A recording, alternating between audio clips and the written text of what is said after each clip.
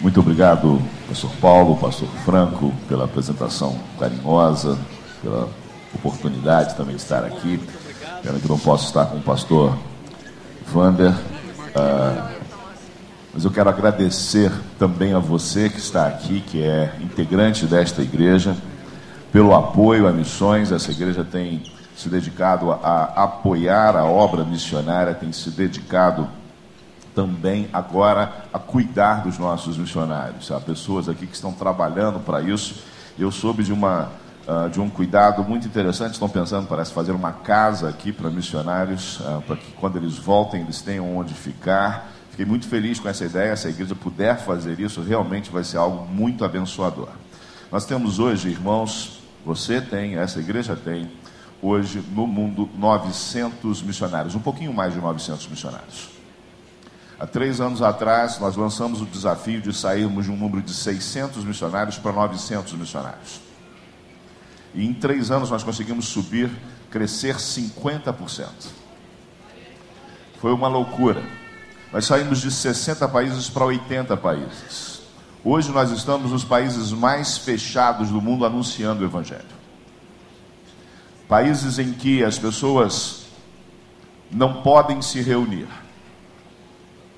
Sim, a reunião é proibida. Um culto desse aqui é inimaginável.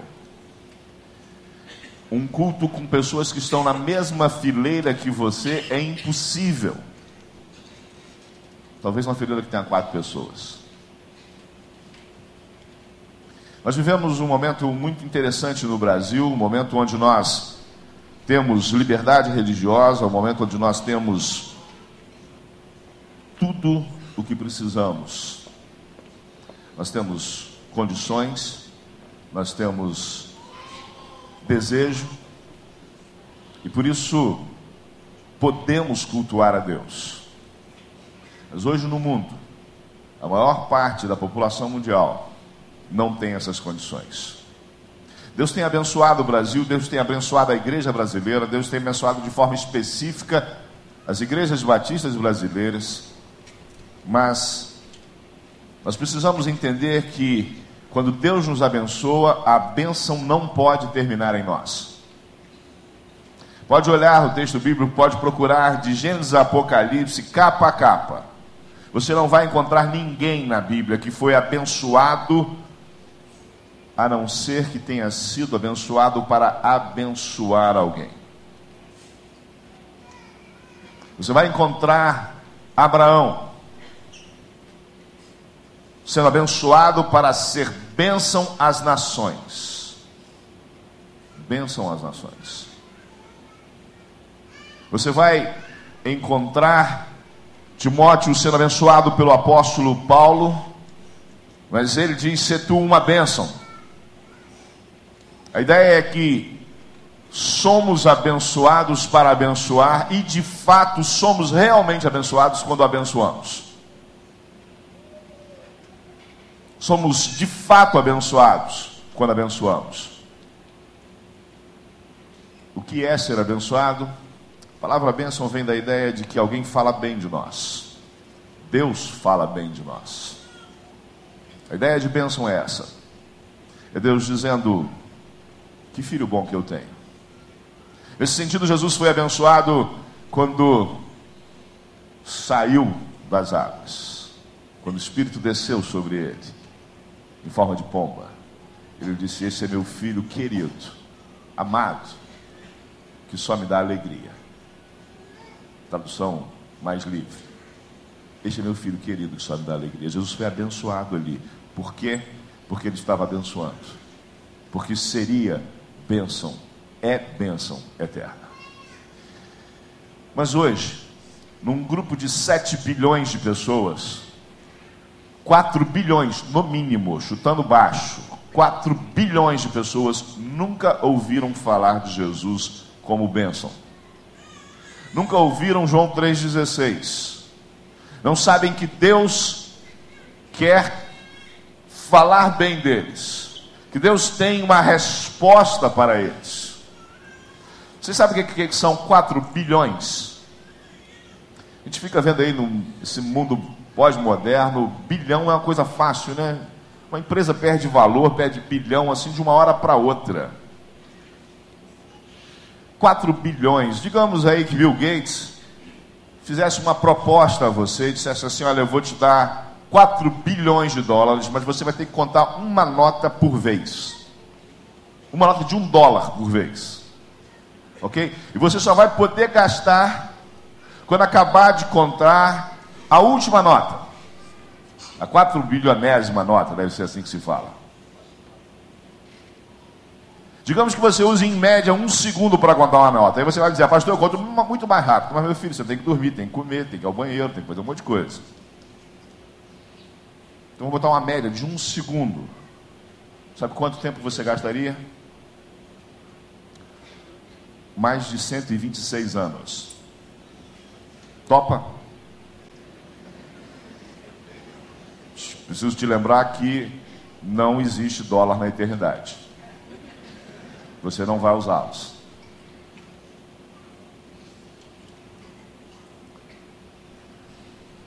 Esse é o tamanho do desafio. São 4 bilhões de pessoas que nunca foram abençoadas, de fato, com a palavra de Deus sendo apresentada a elas. São 4 bilhões de pessoas que vivem nesse mundo sem conhecer a possibilidade de ser abençoadas com a salvação. Mas tem um outro número que eu preciso falar para você. Nós cantamos aqui sobre como estaremos na presença de Deus, como pessoas de todas as nações estarão na presença de Deus. Apocalipse fala muito disso. Fala que nós vamos estar diante do Cordeiro junto com pessoas de todas as tribos, raças, povos e nações.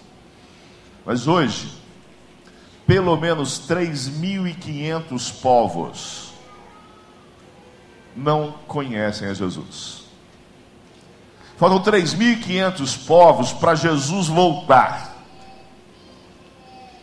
Nós precisamos falar a essas pessoas. Essas pessoas não estão em lugares fáceis. Nós fizemos um fórum há um ano e meio atrás, e nós trouxemos algumas pessoas para nos falar nesse fórum. Foi um grupo pequeno, foi um grupo de estudo, não lembro se foram 3, 4 dias de debate, mas nós ficamos lá internados num lugar, discutindo, estudando, e um dos nossos preletores foi o Dr. Humberto, né, o pai dele está aqui, é membro dessa igreja. O Dr. Humberto estava conosco, não sei se o Humberto está aí hoje, sei que ele está aqui no Rio, mas deve estar pregando em algum outro lugar. Ele usou uma frase muito feliz. Ele disse o seguinte: o filé de missões acabou. A parte fácil acabou. Sobrou o osso. Eu fiquei pensando, logo na nossa vez. Você repara que eu não sou, você pode olhar assim, precisa ser um arguto observador para perceber que eu não gosto de osso.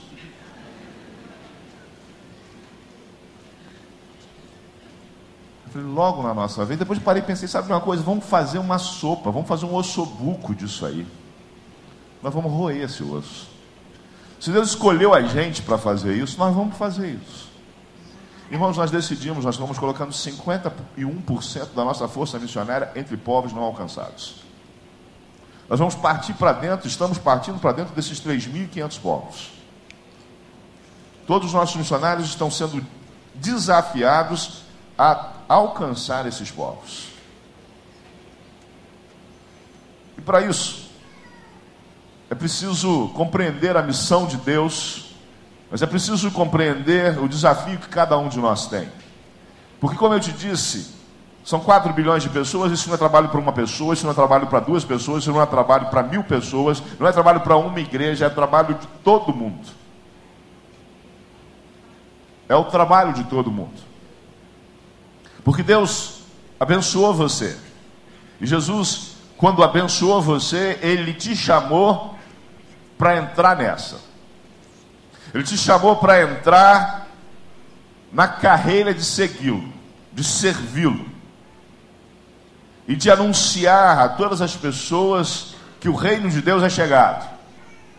Anunciar que a salvação chegou, que agora não há mais outro dono, outro Senhor, que não o Rei da Glória, que não o Todo-Poderoso, que não aquele que é o amor supremo.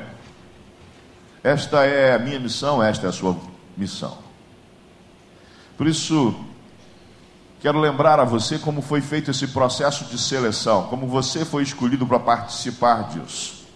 Usando um exemplo que Jesus fez do seu processo de seleção. Eu quero convidar você a abrir a sua Bíblia no Evangelho de Lucas.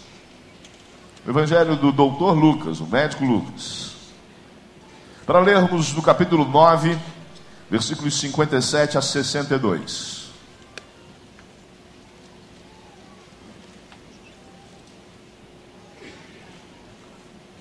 Lucas 9, capítulo 9, versículos 57 a 62. Enquanto você abre a sua Bíblia, permita-me explicar o contexto desse texto. E diferentemente do que a gente às vezes fala, às vezes, quando fala de contexto, a gente fala do que tem que ver antes. Mas aqui a gente tem que ver o que vem depois. Capítulo 9, 57 a 62. Ele é a seleção feita por Jesus para aqueles que farão a obra no capítulo 12. No capítulo 10. Desculpa, capítulo 10. Eu estou vindo de 3 dias de congresso, full time, lá no SIM. Foi uma benção nessa banda ontem lá no encerramento.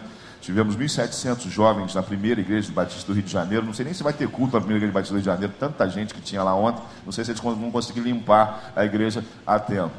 Eu estou bem cansado. De vez em quando eu vou errar alguma coisa desse tipo, assim, 10, 12. Perdoa, tá? Mas também me ajuda. Que eu não quero repetir a história do pastor que sonhou que estava pregando e quando acordou estava mesmo.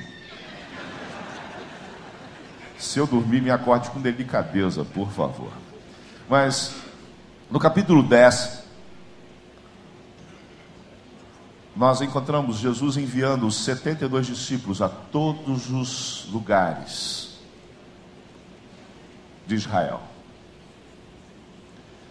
Jesus manda 72 discípulos por uma razão. Porque as pessoas pensavam que havia 72 povos no mundo. Sim, na cabeça do israelense, do judeu daquela época, no mundo havia 72 povos. Estavam um pouquinho enganados, tem mais de 10 mil. Mas essa era a cosmovisão deles. Jesus disse então, olha só, é para todo mundo ir.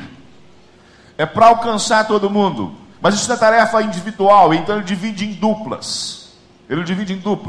E ele dá autoridade às pessoas para fazerem a obra. Ele dá uma estratégia para eles fazerem a obra. E quando eles voltam falando de um monte de coisa. E Jesus diz, eu vi Satanás cair como um raio. As pessoas às vezes falam assim, que Satanás, pensam que assim, Satanás caiu furioso em cima das pessoas. Não, ele caiu e foi derrubado. Ele foi derrubado. Quando você faz missões, você derruba Satanás. Ele cai rápido. Quando chega um missionário no lugar, ele cai rápido. Ele não fica muito tempo. Mas essas pessoas que foram selecionadas.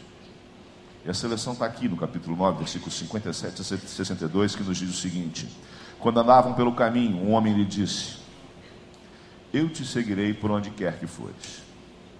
Jesus respondeu, as raposas têm suas tocas, as aves do céu têm seus ninhos, mas o filho do homem não tem onde repousar a cabeça.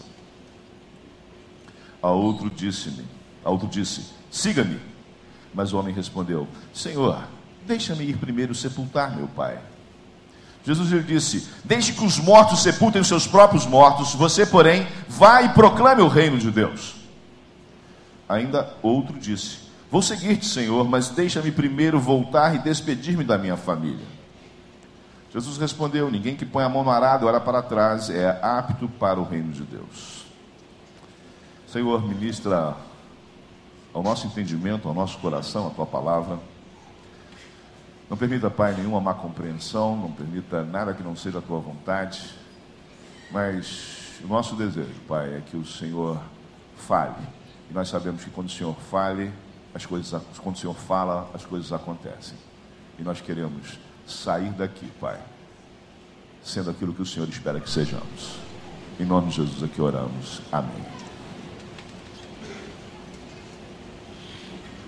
Jesus está num processo de seleção. Jesus está escolhendo não mais o seu núcleo de discípulos, não mais os 12, mas ele está ampliando isso, ele está fazendo o seu ministério crescer, ele está treinando pessoas, ele começa um processo de seleção, ele precisa de mais gente.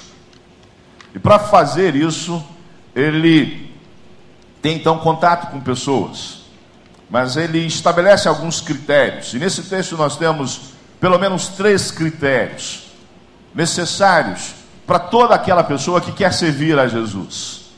Ou seja, critérios para você, para cada um de nós, critério para todo mundo que se dispõe de fato a servir a Jesus. É interessante porque a primeira pessoa se voluntaria. Ele diz: eu te seguirei por onde quer que fores. É importante a gente lembrar uma coisa. O sujeito estava falando de seguir, não era no carro de trás, não. Era seguir a pé. Eu não sei quantos aqui já estiveram lá naquela região, mas aquilo lá é pedra em cima de pedra, gente. Não é muito fácil de andar naquele negócio, não. Não tinha calçada legal, nada disso não. Era para andar mesmo. O sujeito estava no gás. Ele estava muito bem. Ele estava com todo o gás. Ele estava fervendo. Aí ele chega para Jesus e diz assim: ó, eu te seguirei por onde quer que fores. Bênção, não parece? É bênção. Fala, pastor, não é difícil o cara chegar aqui, pastor, conta comigo, estou aí, o que precisa fazer? Que maravilha, né? Nós líderes, o que nós queremos são pessoas que estejam se voluntariando. Mas Jesus deu uma resposta estranha para o sujeito. Jesus disse para ele assim: olha, meu filho, as raposas têm suas tocas, os seus covis, e as aves do céu têm seus ninhos, mas o filho do homem não tem onde repousar a cabeça. Jesus está falando de 2 tipos de animais muito comuns àquela região. O primeiro delas, raposa. A raposa é um animal detestável. Espero que não tenha nenhum torcedor do Cruzeiro aqui, tá? Estou falando do animal, não do time, tá? A raposa é um ser detestável. A raposa é um ser que vive de atacar a criação. Então ele entra, pega uma ave lá, o sujeito está criando galinha, por exemplo, em alguns países. Ele entra, mata a galinha, rouba os ovos, faz uma desgraça. Raposa é um bichinho astuto. Ela não encara, ela entra sorrateiramente. Então ela é detestável. O pessoal não gosta de raposa.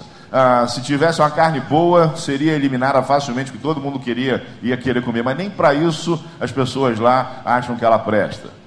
E caça-se a raposa simplesmente para exterminá-la. Graças a Deus pararam de fazer isso, mas ela está virando uma praga urbana em alguns lugares do Reino Unido. Naquela época não era diferente, o pessoal queria matar as raposas. Mas é um bichinho esperto, ela corre, quando ela acha um buraco, ela se intoca. E não havia, parece que agora existe até uma tecnologia para tirar a bichinha lá de dentro, mas hoje é diferente. Naquela época não tinha jeito, ela se intocava lá, você morria de cansaço do lado de fora, ela não saía. É um bicho repugnante, abjeto para aquelas pessoas, mas ela tem um lugar seguro para ficar. Outro tipo são os passarinhos. Ele não está falando aqui das grandes águias, ele está falando dos passarinhos que nidificam, formam os seus ninhos na época da primavera. Acaba o inverno muitas vezes rigoroso naquela região, e aí vem aquela revoada de pássaros, eles nidificam, formam os seus ninhos ali, põem ovos e ficam chocando. E toda a natureza conspira favoravelmente à reprodução. O clima é adequado. Existe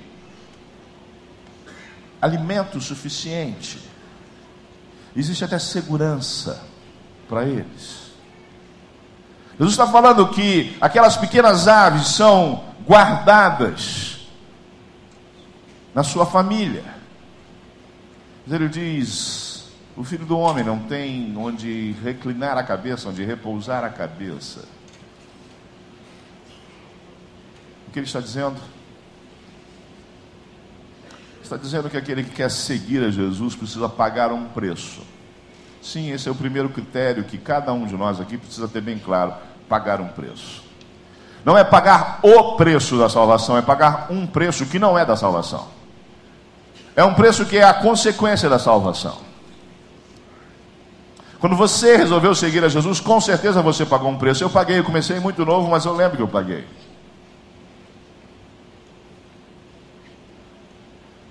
É o preço de ser, muitas vezes, rejeitado por pessoas. É o preço, às vezes, de ser ridicularizado por pessoas.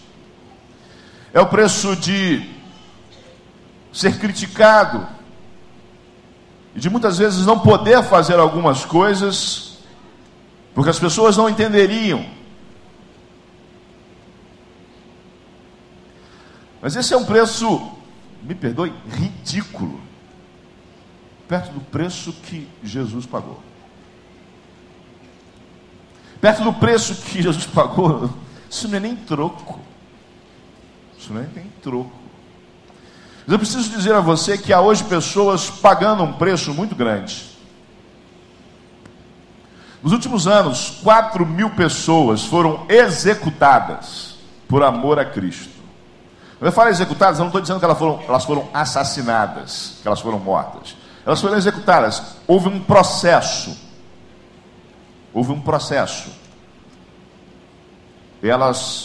Esse processo terminou na execução dessas pessoas. Pessoas que estão pagando um preço enorme. Há alguns anos atrás, na verdade há muitos anos atrás, na década de 70, havia no Irã cerca de 500 evangélicos. Aí o Irã se fechou. O Irã tornou-se um país completamente islâmico, dominado pelo islamismo. E as pessoas disseram, agora acabou. Agora, nunca mais, nem tão cedo, na verdade, nem tão cedo o Irã vai ser alcançado. Os iranianos vão conhecer a Jesus. Só que Jesus continua agindo no mundo, gente. Jesus continua passeando no mundo. Jesus está aqui hoje, está aqui agora, está falando a você. Mas Ele está andando por todo o Oriente. Ele está andando lá no Irã, Ele tem aparecido a pessoas no Irã. Em sonho. Pessoas estão se convertendo nos sonhos. As pessoas não conseguem ficar muitas vezes no Irã por causa da condição econômica, então elas começam a migrar para outros países. Um dos principais países é a Turquia. E vários estão indo à Turquia. E me permita fazer uma digressão e falar de algumas coisas muito interessantes que têm acontecido. Com a crise econômica que está instalada no Irã há muito tempo, o sonho de muitas pessoas é emigrar, mas nem todo mundo recebe autorização para isso, então alguns vão ilegalmente. O problema é que quando eles entram ilegalmente num país, depois de certo tempo eles são descobertos, eles são mandados de volta, e aí é um grande problema. E um dia, um jovem procurou um contrabandista de gente. Ele leva algumas coisas para dentro e leva gente para o lado de fora. E ele então procurou e disse, eu quero ir para a Turquia, eu pago. O contrabandista era conhecido da sua família e disse, rapaz, tem um problema, você vai para a Turquia, você não vai conseguir ficar lá instalado, você vai acabar sendo deportado de volta, e vai ser um problema para a sua família, para mim, isso não vai ser legal, eu vou ganhar um dinheiro em cima de você, mas não vai ser legal para mim. Você precisa arrumar um jeito de ir ficar na Turquia. Ela falou, mas não vou conseguir emigrar, eles não vão me dar essa condição. Eu falei, então, tem dois jeitos. Primeiro é você ir como refugiado político. Mas para isso você precisa ficar preso primeiro um tempo aqui. Ele falou, não é legal, né? A segunda opção é você chegar lá e dizer que é cristão. Eu falei, estou nessa aí. Quero isso. Aí o cara falou, problema todinho, cara, o que você conhece de cristianismo? Ele falou, nada. Então vamos fazer o seguinte, eu vou te arrumar uma Bíblia, te arrumar um livro dos cristãos. Aí deu um Novo Testamento para ele em Farsi, que é a língua do Irã. Falou, lê isso aí, eu volto daqui a uns 3 meses. Decora esse negócio, que vão te perguntar tudo disso aí. Ele voltou 3 meses depois, eu preciso te contar o resto da história. O sujeito tinha lido a Bíblia toda, tinha relido. E quando ele chegou, falou, agora eu posso te levar. Ele falou, agora eu não quero ir. Porque agora eu sou cristão mesmo, e vou anunciar o evangelho aqui no Irã. Eu conheci uma jovem, 30 e poucos anos. Ela foi para a Turquia, ela conseguiu emigrar. Lá ela conheceu Jesus Cristo, ela começou a trabalhar no ministério, que é parceiro nosso, parceiro da junta. Ela é uma espécie de missionária. E o sonho dela era ir para os Estados Unidos, era emigrar. Mas aí ela fez a aplicação para o visto, né? Começou o processo do visto, estava tudo certo. E Deus começou a incomodá-la. Que ela devia voltar para o Irã. Aí ela procurou seus pastores, eles disseram: minha filha, isso é muito complicado, é só Deus com você, não posso tomar uma decisão por você. E ela orou mais e entendeu que devia voltar para o Irã. E ela voltou e durante 2 anos ela evangelizou pessoas, ela discipulou, ela plantou igrejas, não igrejas como essa, igrejas pequenas, igrejas nos lares. Durante 2 anos, e no final de 2 anos ela foi presa. Foi jogada numa prisão, e ela sabia que o que vinha não seria bom. Obrigaram a assinar os documentos, e no que ela estava assinando os documentos, lá no final ela ficou com a caneta. Ela escondeu a caneta lá na manga, não sabia para quê, não sabia por quê, mas teve a ideia e escondeu a caneta. Você pode dizer que é pecado? Pecado nada. Pecado é o que estava fazendo com ela. Aí ela foi jogada numa solitária. Você sabe o que é uma solitária? Você consegue imaginar? Agora é solitária no Irã, meu amigo. Mulher. E ela ficou 29 dias na solitária. No primeiro dia ela começou a orar. Ela disse: Deus, como é que eu vou fazer? Eu preciso me nutrir da tua palavra, Senhor. Eu preciso me nutrir. O Senhor precisa falar comigo. Eu não tenho uma Bíblia aqui, o que eu vou fazer? E ela pegou a caneta, pastor. Teve uma ideia. E foi para a parede e começou a escrever os textos bíblicos que ela lembrava. E Deus foi completando os textos bíblicos. Ela falou: eu escrevi o Salmo 91 inteiro, pastor. Eu não sabia ele de cor. Deus foi me lembrando. As paredes ficaram cobertas por textos bíblicos. Depois de 29 dias, 35 no total de prisão, nós conseguimos tirá-la de lá, inclusive do Irã. Quando eu encontrei com ela, eu perguntei: você se arrepende de ter voltado para o Irã, não ter vindo para os Estados Unidos? Ela disse: de jeito nenhum, pastor. Se precisar voltar agora para aquela solitária, eu volto. Ela está pagando o preço. Ela não apenas pagou, ela está disposta a pagar. Você sabe que aquela solitária tem virado um lugar de conforto para pessoas. Cristãos têm sido jogados ali e encontram textos bíblicos. Mas o mais incrível, pessoas têm se convertido naquela solitária. Porque uma jovem pagou um preço. Que não é nada perto do que Jesus pagou. Mas se comparar ao que eu faço, aí o meu é que é ridículo completamente perto do dela e perto de Jesus. Não sabemos o que aconteceu com aquela pessoa que se voluntariou. Nós sabemos que Jesus nos avisou que não é na sua força, não é na sua vontade, é do jeito dele. A segunda pessoa recebe um privilégio fantástico. Recebe um chamado. Jesus diz para ele: segue-me, vem comigo. Mas uma coisa boa. O próprio Jesus aparece e diz aqui, ó: vem comigo, segue-me. Eu queria tanto, gente, foi tão complicado para mim, foi tão difícil entender o que Deus queria, quer dizer, entender não, aceitar o que Jesus queria para mim, entender, até entendi rápido, eu fiquei enrolei pouco tempo, mas aquilo parecia uma eternidade lá nos meus 17 anos. Isso aqui não, isso aqui recebeu assim, carne e osso, Jesus na frente dele dizendo: segue-me. E ele deu uma resposta aparentemente simples, disse: Senhor, deixe-me primeiro sepultar meu pai. Parece razoável. E Jesus parece que estava de mau humor, disse: deixe que os mortos sepultem seus próprios mortos, você porém vai e proclama o reino de Deus.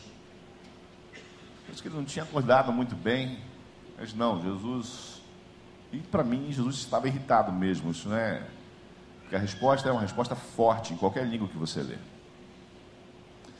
Jesus estava irritado pelo seguinte: o sujeito estava dizendo assim: Senhor, não é que ele estava dizendo assim, eu vou ali porque meu pai está morto e eu vou no funeral. Não é essa a ideia. Se o pai dele tivesse morto, ele não podia estar ali. Seria completamente contrário às leis e os princípios judaicos. Ele tinha que estar lá com o pai dele. Ele não podia estar num lugar público daquele jeito. De forma alguma. O que ele está dizendo é o seguinte, olha só. Meu pai vai morrer. Quando ele morrer, eu vou herdar as coisas do meu pai. Aí eu vou poder fazer o que eu quiser da vida. Eu vou seguir o Senhor, mas eu primeiro preciso fazer algumas coisas na minha vida. Primeiro eu preciso arrumar algumas coisas. Primeiro eu preciso consertar algumas coisas. Ou primeiro eu preciso ter mais condições. Isso é uma das maiores tentações que nós sofremos nesse mundo. Nesse mundo atual, então, é uma das maiores que nós temos. Nós sempre achamos que precisamos de mais alguma coisa. E que precisamos de algo para servir a Deus. Mas nós já recebemos tudo o que nós precisamos para servir a Deus. Porque nós recebemos a salvação em Jesus Cristo. Recebemos o poder do Espírito Santo. Recebemos a missão. Acabou. Eu não preciso de mais nada. Posso precisar de uma coisa para fazer algo específico. Mas o que eu preciso de fato para servir a Deus, eu já recebi em Jesus Cristo.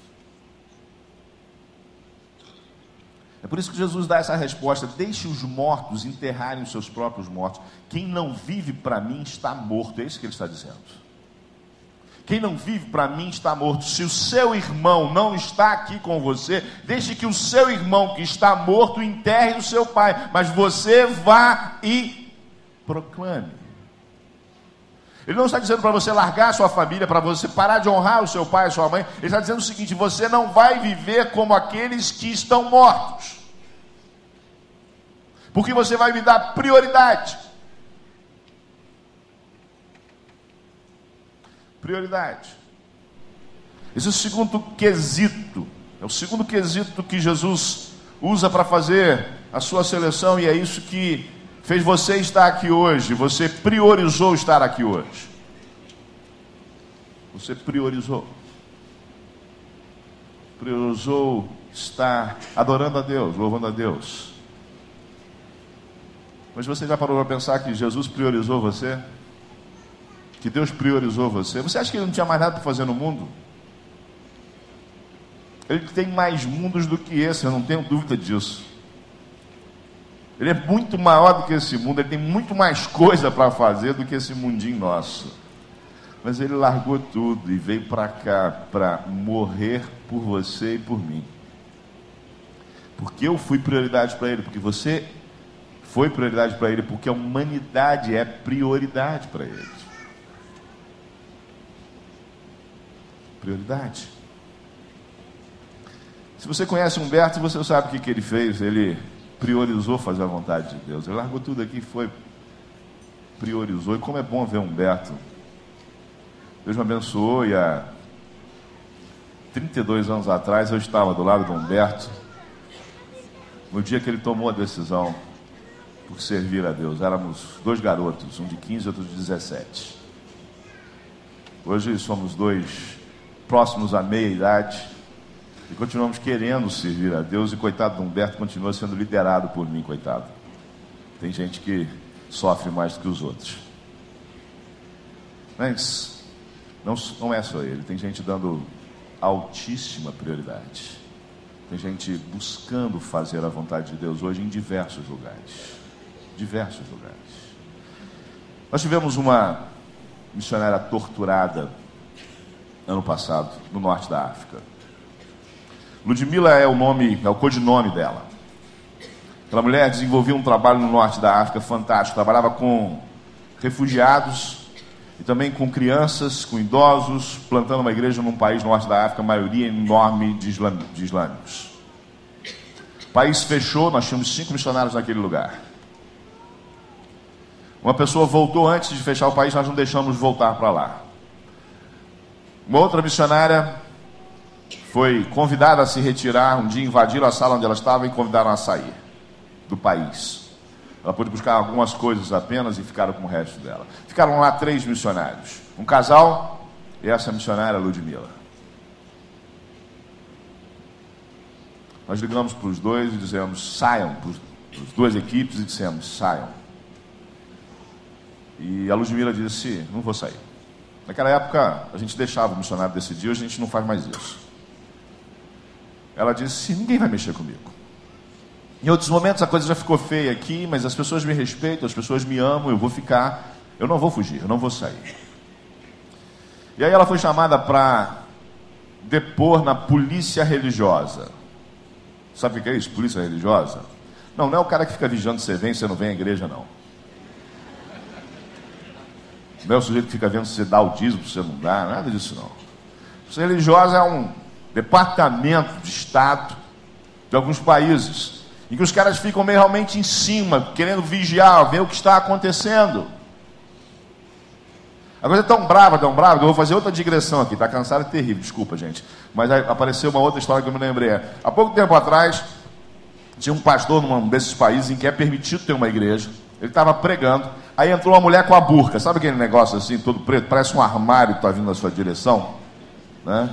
Quem é mais antigo aqui lembra de guarda-roupa, né? Aquele armário preto vindo assim na direção. Aí ela sentou lá no banco no final, o pastor chegou para ela e falou assim, minha senhora, isso aqui é um lugar de cristão. Eu sei. A senhora sabe que a gente não convidou a senhora para vir aqui, né? Estava se borrando, coitados. Não, mas assim, a senhora pode ficar, mas a senhora lembra que não foi ninguém de... Não foi não, tudo bem, pode ficar. Aí ele foi lá na frente, terminou, pregou e falou, olha, se alguém aqui quer fazer, né, uma decisão lá de Cristo, falou, não nem falei isso, falou assim, quem quer orar, alguma coisa, e aí a mulher veio à frente, aí ele chegou do lado da mulher e falou assim, a senhora sabe que eu não pedi nada para a senhora, não foi para a senhora, eu falei, foi para os outros, a senhora sabe, eu falei assim, eu sei, a senhora sabe que não é o hábito nosso fazer, sei, fica tranquilo, aí foi embora. Domingo seguinte, vem a mulher com o marido, o pastor então que se borrou mesmo, foi tão morto. Aí ele foi falar com o casal, porque não tinha outro jeito, só tinha uma porta no tempo, pelo que me conta. Aí ele foi lá falar, falou, lá, bom dia. Aí o marido falou assim, minha mulher esteve aqui domingo passado. Falei, não fui eu que convidei. Mas ela ficou. Ela falou que o senhor falou isso para ela, fé. E aí ela tomou uma decisão aqui domingo passado. Eu falei para ela que não era com ela que eu estava falando. Aí ele disse, mas minha mulher tinha um câncer e ela foi curada. Aí o pastor falou, essa é comigo. O casal está convertido, graças a Deus. Deus está agindo, está fazendo milagre. Mas a Ludmila foi levada para a polícia religiosa. E lá na polícia religiosa ela falou que também estava tranquilo para ela, porque várias vezes ela vai lá, porque ela faz um trabalho fantástico. E tinha um general no país que protegia. Só que o general, não sei se teve algum problema, alguma coisa, se caiu em desgraça, eu sei que tiraram o general da área e falaram para ela. Ela foi torturada. A coisa foi tão feia que Ludmila está em tratamento até hoje no Brasil, irmãos. Ela precisou fazer uma cirurgia. Foram mulheres que a torturaram. Foram mulheres que a torturaram.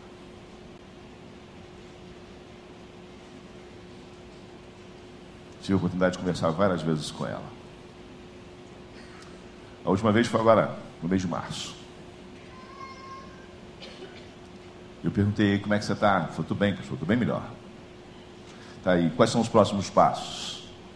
Outra forma de perguntar, qual é a sua prioridade? Eu falei assim, voltar para o Sudão.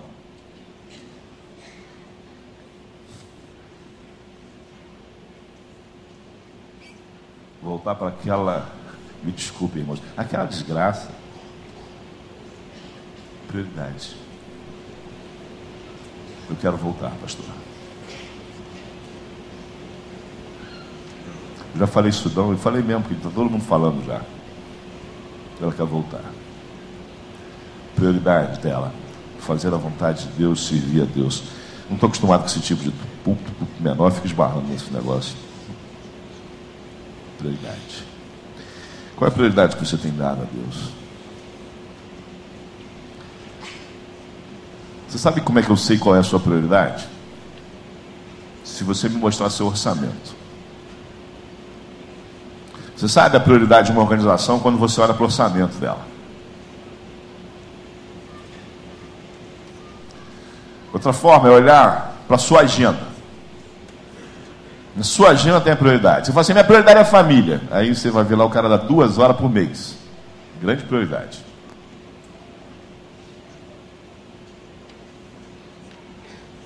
Orçamento e agenda. No meu entendimento, não sou um especialista, mas no meu entendimento, agenda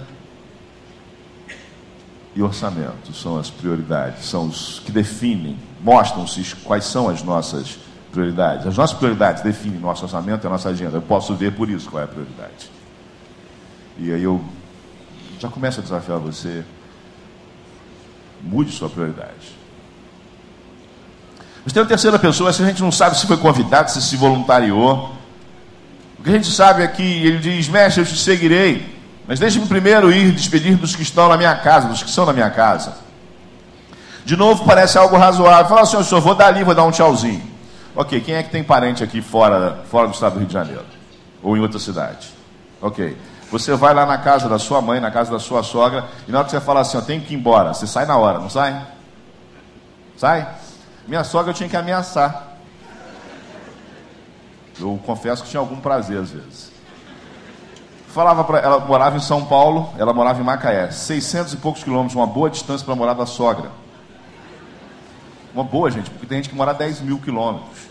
Entendeu? Então, perto disso, uma ótima talvez seja outra. Mas não disse qual, se menor ou maior.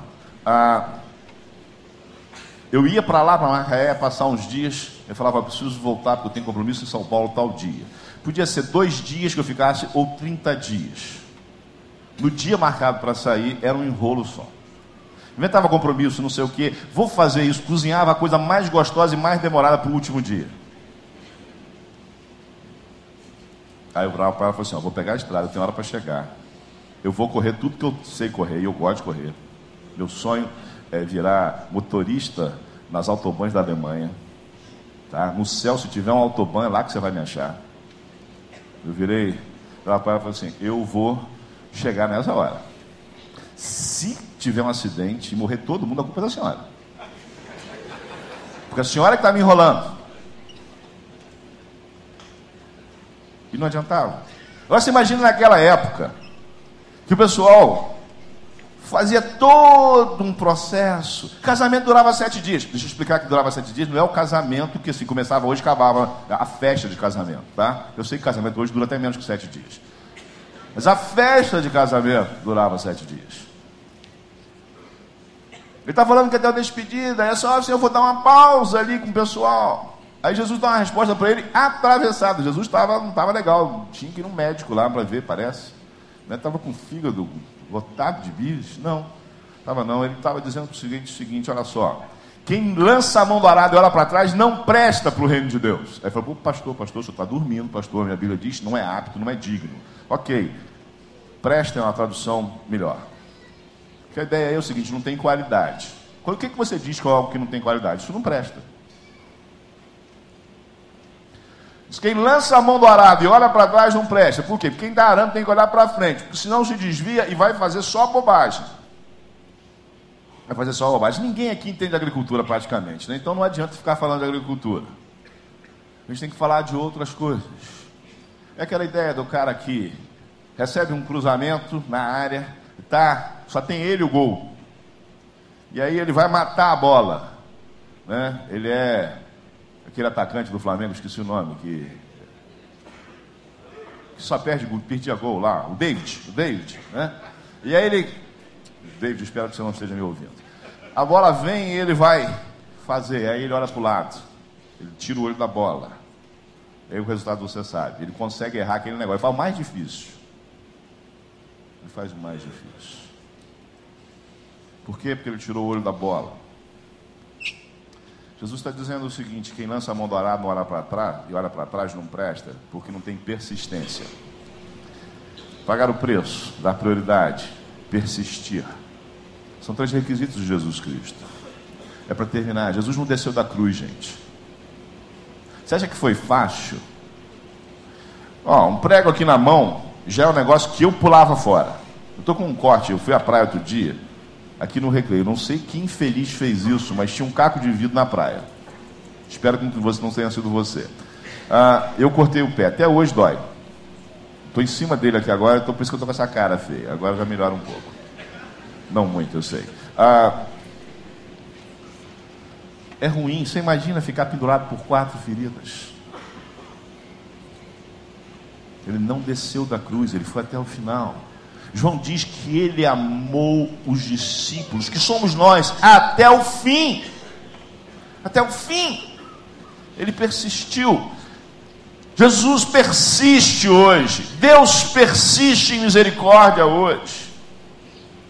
Que direito tenho eu de não persistir, de dizer: Deus, eu estou cansado, Deus. Hoje eu não vou fazer a tua vontade, Senhor. Dá um tempo, eu preciso descansar, Deus. Descansar precisa sim, meu amigo, mas descansar é bíblico, é necessário, é mandamento de Deus. Mas você não pode parar. É persistir, é não desistir, é continuar. Persista. Lá no Irã, tinha uma filha de um mulá. Mulá é um sacerdote islâmico naquele país. E ela se casou com um homem mais velho, casamento arrumado, arranjado. E aquele homem gostava de fazer negócios, mas com a economia travada, ele não tinha muitas opções. Ele começou a voar, a sair do país para fazer negócios, mas ele percebeu que não dava. Então ele falou: eu vou mudar, eu vou para a Inglaterra, vou ganhar dinheiro e vou voltar e vou te buscar. E a mulher estava, quando ele decidiu isso, a mulher estava grávida, passou um tempo, o bebê nasceu, e quando o bebê estava com 6 meses, falou: agora eu vou para a Inglaterra, vou ganhar dinheiro, vou mandar buscar você e o nosso filho. E ele foi para a Inglaterra. Chegou lá e não ganhou dinheiro nenhum. E ele foi só piorando, e ele virou um dependente químico. Você consegue imaginar aquele povo lá, daquele jeito, com aquela barbona, aqueles negócios, aqueles hábitos todinhos, usando drogas? Existem hoje 4 milhões de iranianos drogaditos. 4 milhões, no mínimo. Uma população de 70 milhões. E aquele rapaz ficou ali e começou a se envolver com isso, se tornou um traficante. Um pequeno traficante. Ele perdeu o contato com a família, só de vez em quando que a família tinha notícia dele. E ele ficou assim por 8 anos na Inglaterra. Por 8 anos. E a sua mulher esperando.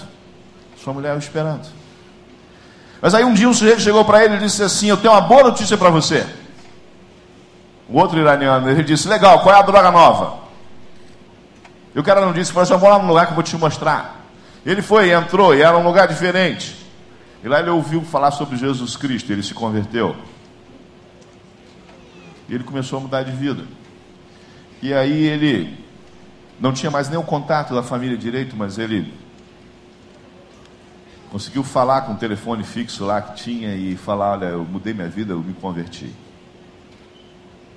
E eu quero voltar para casa.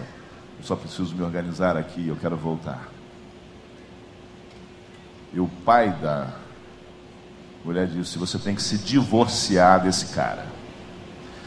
Ele aceita um marido ausente, ele aceita um drogadito, ele aceita um traficante, mas um cristão não. Um cristão não. E começou a insistir, e aí bloquearam, trocaram o número de telefone, trocaram tudo, para ele não ter contato com a família. E começaram a pressionar aquela mulher, e foram pressionando a mulher cada vez mais, até que ela percebeu que não ia ter mais jeito, a mulher não tem muitas condições lá, então ela foi assinar os papéis de divórcio, já estava mais ou menos acertado o seu casamento com uma outra pessoa. Mas lá na Inglaterra, aquele homem estava movendo céus e mundo para resolver a sua situação, porque nem para sair ele podia. Ele estava servindo a Deus, querendo encontrar a sua família. E aí ele ligou para uma pessoa que conseguiu o celular da sua esposa.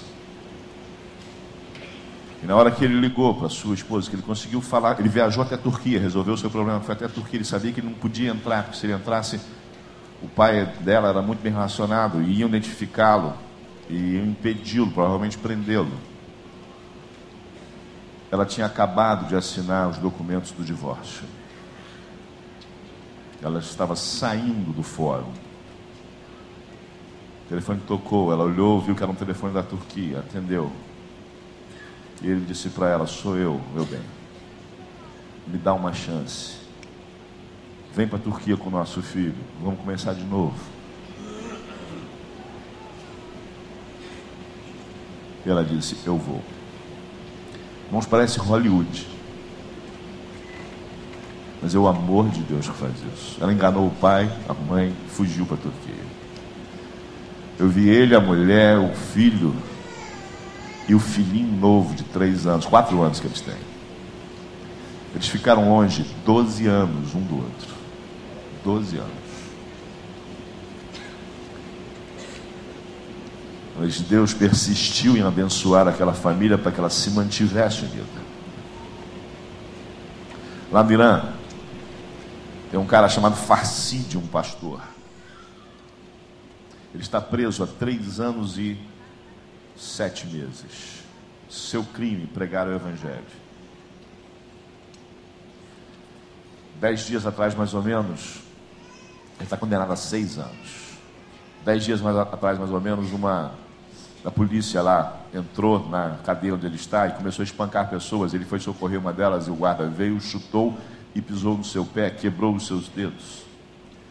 A carta do Farsid relatando o fato é uma das coisas mais abençoadoras que existe, porque ele louva a Deus no meio da dor, no meio da prisão. Ele está persistindo, mesmo com dor, mesmo preso. E o resultado disso, irmãos, é que no Irã hoje já existe 1 milhão de cristãos. Policiais que estão aqui, por favor, não me prendam, mas eu vou dizer que a gente está contrabandeando Bíblia para o Irã. Nós vamos colocar 30 mil Bíblias nos próximos anos no Irã e 50 mil Novos Testamentos, em face. Nós não desistimos do Irã porque Deus não desistiu, porque Jesus não desistiu de andar no Irã. Aquilo vai cair em nome de Jesus. Já está caindo. Um mulá lá importante, com um programa de televisão, caiu na besteira de pegar uma Bíblia e dizer assim, ó, não leiam esse livro. Está todo mundo querendo um livro. Todo mundo. O livro é vermelho, a Bíblia lá é vermelha. Todo mundo quer o livro vermelho, aquele livro lá que o mulá falou. Eu conheci um advogado. Esse advogado é um cara bem sucedido lá no Irã. E ele estava no escritório dele. E chegou uma mulher para agradecer lá, porque ele tinha feito o trabalho dele com ela, tal, não sei o que. E ela falou assim, quero te dar um presente. E deu, isso aqui é uma Bíblia. Deu para ele, muito obrigado. Ele fez pouco caso. Quando a mulher saiu, bateu a porta, ele pegou a Bíblia e começou a ler, desesperado. O que tem aqui? O que é isso tão bom? Tem outro caso de um rapaz, o pai dele era muito religioso, era um dos líderes lá da mesquita, e todo mundo tem que ir a Meca uma vez por ano, na vida pelo menos, tem que ir quantas vezes puder, uma vez por ano é o mínimo para quem tem muito dinheiro, mas uma vez na vida tem que ir. Aquele homem estava planejando ir, mas aquele homem morreu. Então o seu filho ficou responsável por ir no lugar dele, para honrar, para levar as suas cinzas para lá, alguma coisa desse tipo, vocês não sei que ele tinha que fazer alguma coisa lá pelo pai. Aí ele foi fazer um sacrifício em Meca. E o sonho de todo mundo é ir a Meca lá. E ele foi pensando, aqui eu vou encontrar Deus. E ele fez tudo que ele tinha para fazer em Meca, mas ele só encontrou vazio, desespero. Ele foi criticado porque as pessoas disseram para ele, você não fez nada certo. E quando ele voltou para casa, todo mundo estava esperando ele como herói, porque era o único jovem que já tinha ido a Meca. As pessoas juntam dinheiro a vida inteira para ir a Meca. E perguntaram para ele, como é que foi? Ele falou, foi legal, tal. E fingiu. Mas ele estava num vazio enorme. E um dia, um amigo dele virou para ele e falou assim, rapaz, eu preciso falar com você, porque você é o único de nós aqui que tem uma condição melhor, você já foi a Meca, você que entende mais isso. Mas você sabe, rapaz, eu estou com uma raiva danada, o povo lá na minha casa descobriu, o povo está lendo para aquele livro dos cristãos. E eles estão dizendo que agora são cristãos. Eu peguei o livro, cara. Não vou deixar isso acontecer, não. Eu falei assim, você me empresta esse livro? Você está doido, cara? Você quer virar cristão? cara emprestou o livro. Eu vi aquele jovem dar o seu testemunho, agora em março. Ele é um cristão. Acontece que o sujeito que está distribuindo essas Bíblias, ele morava no Irã. Hoje ele não pode entrar no Irã. Morava quando fechou o Irã. Ele não pode entrar. Ele trabalhava na Sociedade Bíblica do Irã. Hoje ele não pode entrar, mas ele persiste em entregar Bíblias no Irã. Ele não desiste. Eu perguntei para ele sobre as mudanças possíveis no governo. Ele disse: João, se mudar, se não mudar, para a gente não faz a menor diferença. O negócio é a gente continuar entregando a palavra de Deus, porque esse povo precisa. Eu vou continuar fazendo isso. Se abrir, eu volto para lá e entrego mais. Mas se não abrir, eu vou entregar mais do mesmo jeito. Ele persiste. Você também persiste, eu sei. Mas até a morte. Quero terminar contando a história de um daqueles nossos missionários, aquele outro casal. Você deve estar ficando pensando: a mulher foi torturada, foi embora, o que vocês fizeram com o outro casal? Nós ligamos para ele e dissemos: cara, sai daí. Ele disse: não, eu estou num outro nível aqui. Ele é um profissional liberal, trabalha com a alta sociedade. Aqui ninguém vai mexer comigo, tem bons relacionamentos. Fiquem tranquilos, tranquilos. Mas um dia a polícia religiosa bateu lá na casa dele, chamando ele para ir depor. Com ele a situação foi diferente, a história foi diferente, porque ele tinha condições melhores, relacionamentos mais influentes. E a tortura com ele foi 12 horas em pé, sem poder se sentar. 12 horas em pé, numa sala, algumas vezes sendo interrogado, outras vezes em silêncio. Diziam para ele: não se sente. Quando ele voltou depois de 12 horas, hoje a gente sabe que tinha lá uma certa pressão para acabarem com aquilo. Ele chegou na sua casa e a sua casa estava cercada, ele não tinham tido os seus celulares bloqueados. Por uma questão de segurança, a gente sempre tem um outro meio de comunicação. Ele tinha um outro celular escondido e pegou e ligou e nos avisou. Foi um desespero aqui. Eu estava em Brasília, eu lembro que eu passei a noite orando. Segundo dia, mais 12 horas em pé. Durante 5 dias ele foi torturado, um deles por 16 horas em pé. Dizem os entendidos que é a melhor forma de tortura, porque não deixa marca e você faz qualquer coisa para se sentar, você assina qualquer documento para parar com aquilo. Principalmente porque você não sabe quando é que vai parar. Mas ele não desistiu, ele persistiu. Eu aqui no Brasil persisti em oração e a minha oração já era: Deus, manda aquele povo expulsar. Quase que eu falo o nome dele. Manda expulsar fulano de tal. E Deus ouviu minha oração. E ele foi expulso com a sua família, sua esposa e seu filhinho. Eu o encontrei meses depois. Porque ele saiu e ficou para um país do lado, porque ele não queria ficar longe. Eu perguntei a ele: como é que foi essa experiência? Como é que foi ficar em pé tanto tempo? Ele disse: pastor, eu sabia que tinha gente orando por mim. Eu não podia desistir. Eu não podia desistir.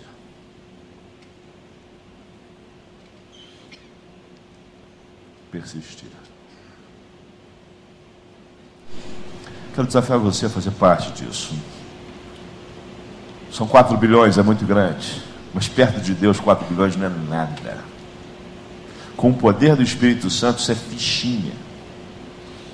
Com a sua participação, nós vamos fazer isso na nossa geração. Nós vamos alcançar os 4 bilhões, vamos alcançar os 3.500 povos. É só cada um de nós fazer o seu melhor, dar o máximo. Por isso eu quero convidar você a pensar qual é a sua participação nisso. Eu quero te dizer que existem pelo menos 4 formas de participar. A primeira é orar. Nós precisamos de pessoas que orem. Que separem pelo menos 5 minutos da sua vida diária para orar pelos missionários, orar pelos projetos missionários, orar pelas pessoas que estão sendo evangelizadas, orar pelas pessoas que ainda não estão sendo evangelizadas, para que Deus apareça a elas. Mas lembre-se, Jesus só aparece às pessoas quando tem um missionário próximo, porque ele aparece e manda procurar alguém. Pode ver, parece script de novela, é sempre a mesma coisa. Ele aparece e manda procurar alguém, ou manda alguém procurar a pessoa, como foi o caso de Paulo. Então precisamos ter pessoas lá, mas ore por isso. O segundo desafio que tenho para você é mobilizar, é falar de missões, ajudar o pastor Franco a falar de missões. Eu sei que essa igreja tem um trabalho fantástico com crianças, com adolescentes, e nós precisamos falar para as crianças e para os adolescentes sobre missões, sobre a necessidade das pessoas conhecerem a Jesus Cristo.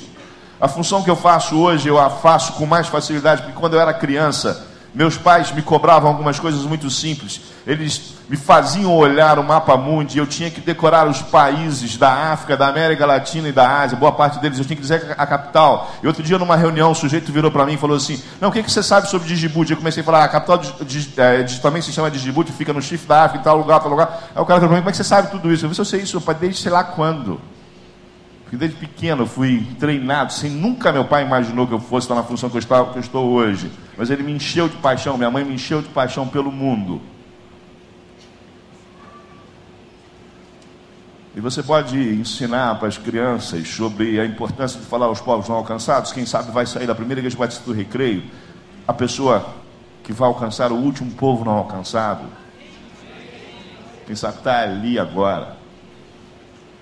Mas você pode mobilizar também falando para as pessoas. Eu tenho uma amiga, ela é de Macaé, e ela adotou missionários e começou a receber as nossas revistas. Ela adotou 4 projetos, recebeu 4 revistas, ao invés de reclamar, dizendo: isso aqui é um desperdício de dinheiro, eu sou uma pessoa só. Ela pegou a revista, as revistas e levou para a Petrobras. E as pessoas começaram a ler e falaram: o que é isso? E ela falou, e ela foi e fez pão com as pessoas. Agora tem gente que não é crente sustentando missionário nosso na Índia. Tem até macumbeiro sustentando missionário nosso na África. Não é brincadeira não, gente. Diante de Deus. Só porque ela mobilizou, porque ela falou. A terceira forma é ofertar. Sim, ofertar. Dar, doar seu dinheiro, planejar. Lembra que eu falei a sua prioridade? Você mostra sua prioridade pelo seu orçamento, pela sua agenda. Precisamos de mais recursos. Meu salário não muda 1 centavo se eu atingir, se eu ultrapassar a meta. Nada. Então eu posso pedir com a maior cara de pau. Não muda nada para mim. Mas muda para o mundo. Nós temos o alvo de ter 2.000 missionários dentro de 8 anos. 2.000 missionários. É mais do que dobrar. E nós vamos alcançar em nome de Jesus. Precisamos da sua oferta. Nós precisamos de você. E a 4ª forma é ir. É ir. Em uma viagem missionária. Temos viagem missionária para o Haiti 3 vezes no ano. Cabo Verde, um monte de lugar. Temos o projeto radical latino-americano. Jovem, quem está na universidade aqui? Levanta a mão. Quem aqui tem filho na universidade? E paga pelo filho estar na universidade? Ok, quem paga aqui pelo filho estar na universidade? Ok, que tal você não pagar durante 1 ano para ele? Manda ele para um radical latino-americano. R$600 você sustenta esse cara lá.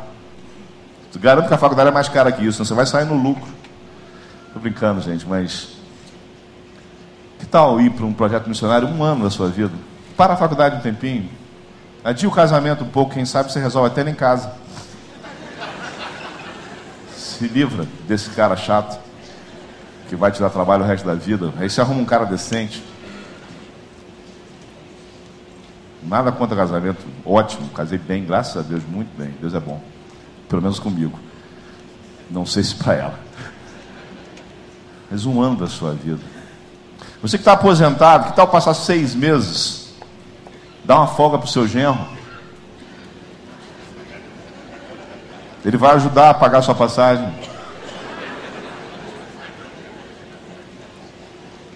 Então você, como profissional, eu preciso de 3 médicas para o Paquistão. Pastor, não tem país bom não? O Paquistão é ótimo, gente. Você vai estar com Jesus, que é lugar melhor. Preciso de 3 médicas para o Paquistão. Eu tive aqui a última vez, precisava de 1, agora preciso de 3. Você não foi? Só vai aumentar. Daqui a pouco eu vou voltar aqui e falar assim, preciso de 15. Porque o mundo inteiro está precisando de brasileiro missionário, gente. Eu não posso ir. Você faz uma busca no Google, você descobre de cara, esse cara é missionário. Mas médico, todo mundo quer.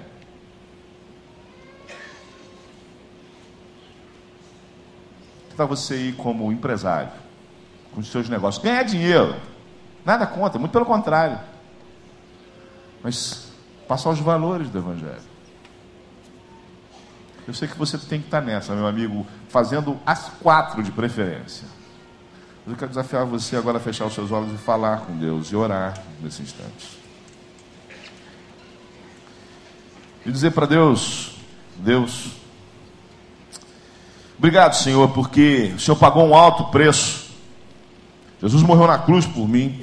O Senhor me priorizou, e o Senhor tinha outras coisas. E Jesus persistiu, não desceu da cruz no meio daquele sofrimento todo que ele não merecia. Obrigado, Senhor, muito obrigado. Mas agora, Pai, eu quero tomar uma decisão. E por favor, só diga isso se você quiser. Não diga porque eu estou aqui ou por nada, porque tem alguém do seu lado. Mas diga só o seguinte: Deus, eu quero entrar nessa, Senhor.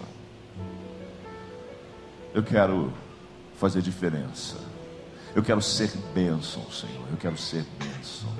Eu fui abençoado, eu sou abençoado e eu serei abençoado. E eu sei que isso não é para ficar em mim. Eu quero que passe por mim, Senhor. Eu quero ver pessoas convertidas. Eu quero chegar no céu e encontrar gente que nem me conheceu aqui, mas que conheceu a Ti por mim, Senhor, através da minha ação, Senhor. E o primeiro desafio é: Deus, eu quero ser intercessor, intercessora. Eu quero gastar tempo em oração, Senhor. Diga isso, em nome de Jesus. Eu quero gastar tempo em oração, Senhor. Eu quero suportar os nossos missionários.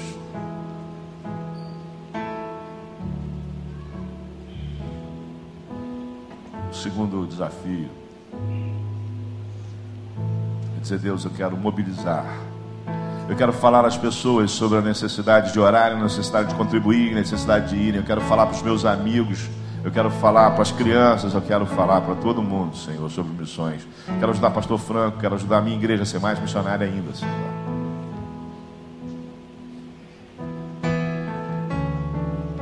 O terceiro desafio é: eu quero ofertar mais, Senhor. Sim, Senhor, eu quero ofertar mais. Eu vou ofertar mais. Porque eu quero ver mais gente indo para o campo. O quarto desafio é: Senhor, eu quero ir para onde o Senhor quiser. Para onde o Senhor quiser. Eu quero ir. Eu me coloco nas Tuas mãos, Senhor. Eu quero ser canal de bênção, canal da Tua graça, Senhor. Eu sei que preciso de um preço, mas não é nada perto do que o Senhor pagou. Eu sei que isso vai exigir persistência, mas não é nada perto do que Jesus fez. Eu dou prioridade, Senhor. Eu quero fazer a Tua vontade, indo, Senhor. Se você fez uma dessas orações, 2, 3 ou as 4, eu vou pedir para você fazer um sinal a mim. O sinal que eu vou pedir a você é desconfortável. Eu vou pedir para você ficar em pé, em nome de Jesus. Não vou te ajudar mandando primeiro você levantar a mão, depois mandar você ficar em pé. Eu vou falar: não quero ganhar você no convencimento, eu quero que você responda a Jesus. Se você tomou uma decisão hoje de manhã, fique em pé em nome de Jesus. Diga para Ele: Deus, eu me apresento, Senhor. Eu quero, Senhor, eu quero ser um intercessor, eu quero ser uma intercessora.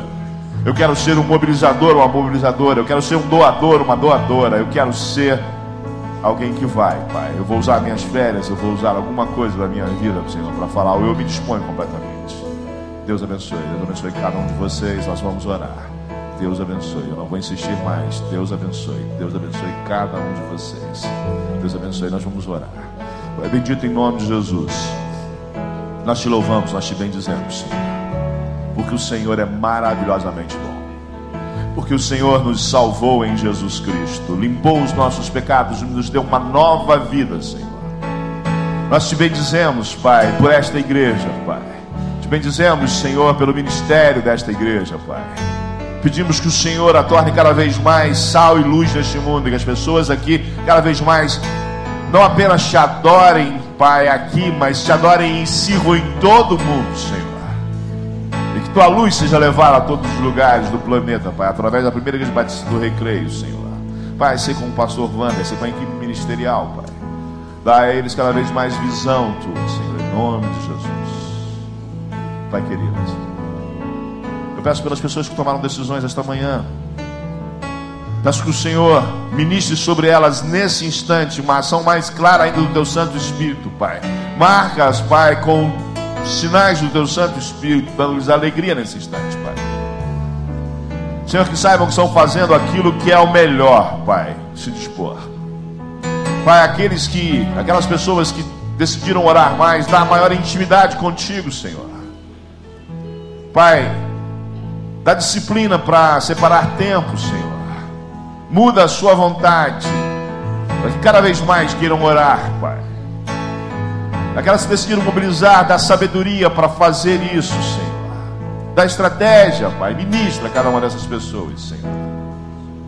Aquelas que decidiram doar, Pai, abençoa com prosperidade, faz prosperar, Senhor. Dá sabedoria também na administração dos recursos. Aquelas, Pai, que decidiram ir, Senhor, da visão Tua, Pai. Mostra como o Senhor quer usá-las, onde o Senhor quer usá-las. Dá alegria em fazer isso, Pai, em nome de Jesus. Senhor, nós não estamos fazendo essa obra de qualquer jeito, nós queremos fazer o melhor possível e nós nos apresentamos a Ti, Senhor. Nós dizemos claramente, nós queremos, Pai, ver o Teu reino completamente implantado. Nós sonhamos com a volta de Jesus Cristo. Nós sonhamos com o dia que estaremos diante de Ti, Te adorando, com pessoas de todos os povos, tribos, raças e nações, Senhor. Nosso destino é esse, nós Te louvamos, porque fomos criados para um destino maravilhoso. E o Senhor nos deu o destino nas mãos, nós podemos realizá-lo, Senhor. E nós Te louvamos. Muito obrigado, Senhor, em nome de Jesus. Eu vou pedir para você que está em pé, ficar em pé só um pouquinho aqui, pastor, me desculpa, eu sei que eu já estourei o horário mais um tempão, mas eu queria dizer o seguinte, eu não trouxe material nenhum, gente, eu não estou com cabeça para nada disso, mas se você quiser conhecer um pouco mais da junta, eu vou pedir para vir aqui à frente algumas pessoas que eu sei que estão aqui, que são da junta. Doris, por favor, corre aqui à frente. Ana, por favor, venha aqui à frente também. Eu não sei se tem mais alguém da junta aqui, mas eu queria apresentar. Pastor Franco, vem aqui à frente também, por favor. Se você quiser conhecer um pouco mais do trabalho, essas pessoas subam aqui à frente. Aproveitar que o pastor Franco não está aqui, aí eu já abuso um pouco mais. São pessoas que você pode pegar informações. Se tiver mais alguém da junta que eu não estou reconhecendo aqui, vem também, ok? A Doris é nossa coordenadora de RH. É com ela que você fala se você quiser ir ao campo. A Ana é minha secretária lá. Você também pode pegar informações com essas pessoas. Se você quiser conhecer mais, o nosso site é missõesmundiais.com.br. Muito obrigado, Deus abençoe você. Muito obrigado mesmo.